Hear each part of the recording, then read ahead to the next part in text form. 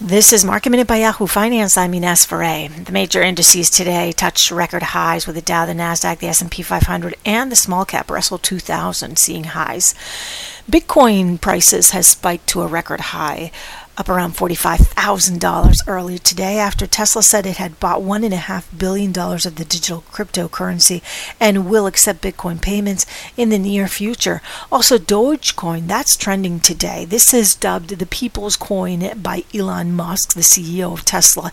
He mentioned Dogecoin again over the weekend on Twitter, sending the meme cryptocurrency higher. Target was upgraded at Stifel to a buy from hold based on strong digital sales and Target's same-day services. For more Market Minute news, head to yahoofinance.com.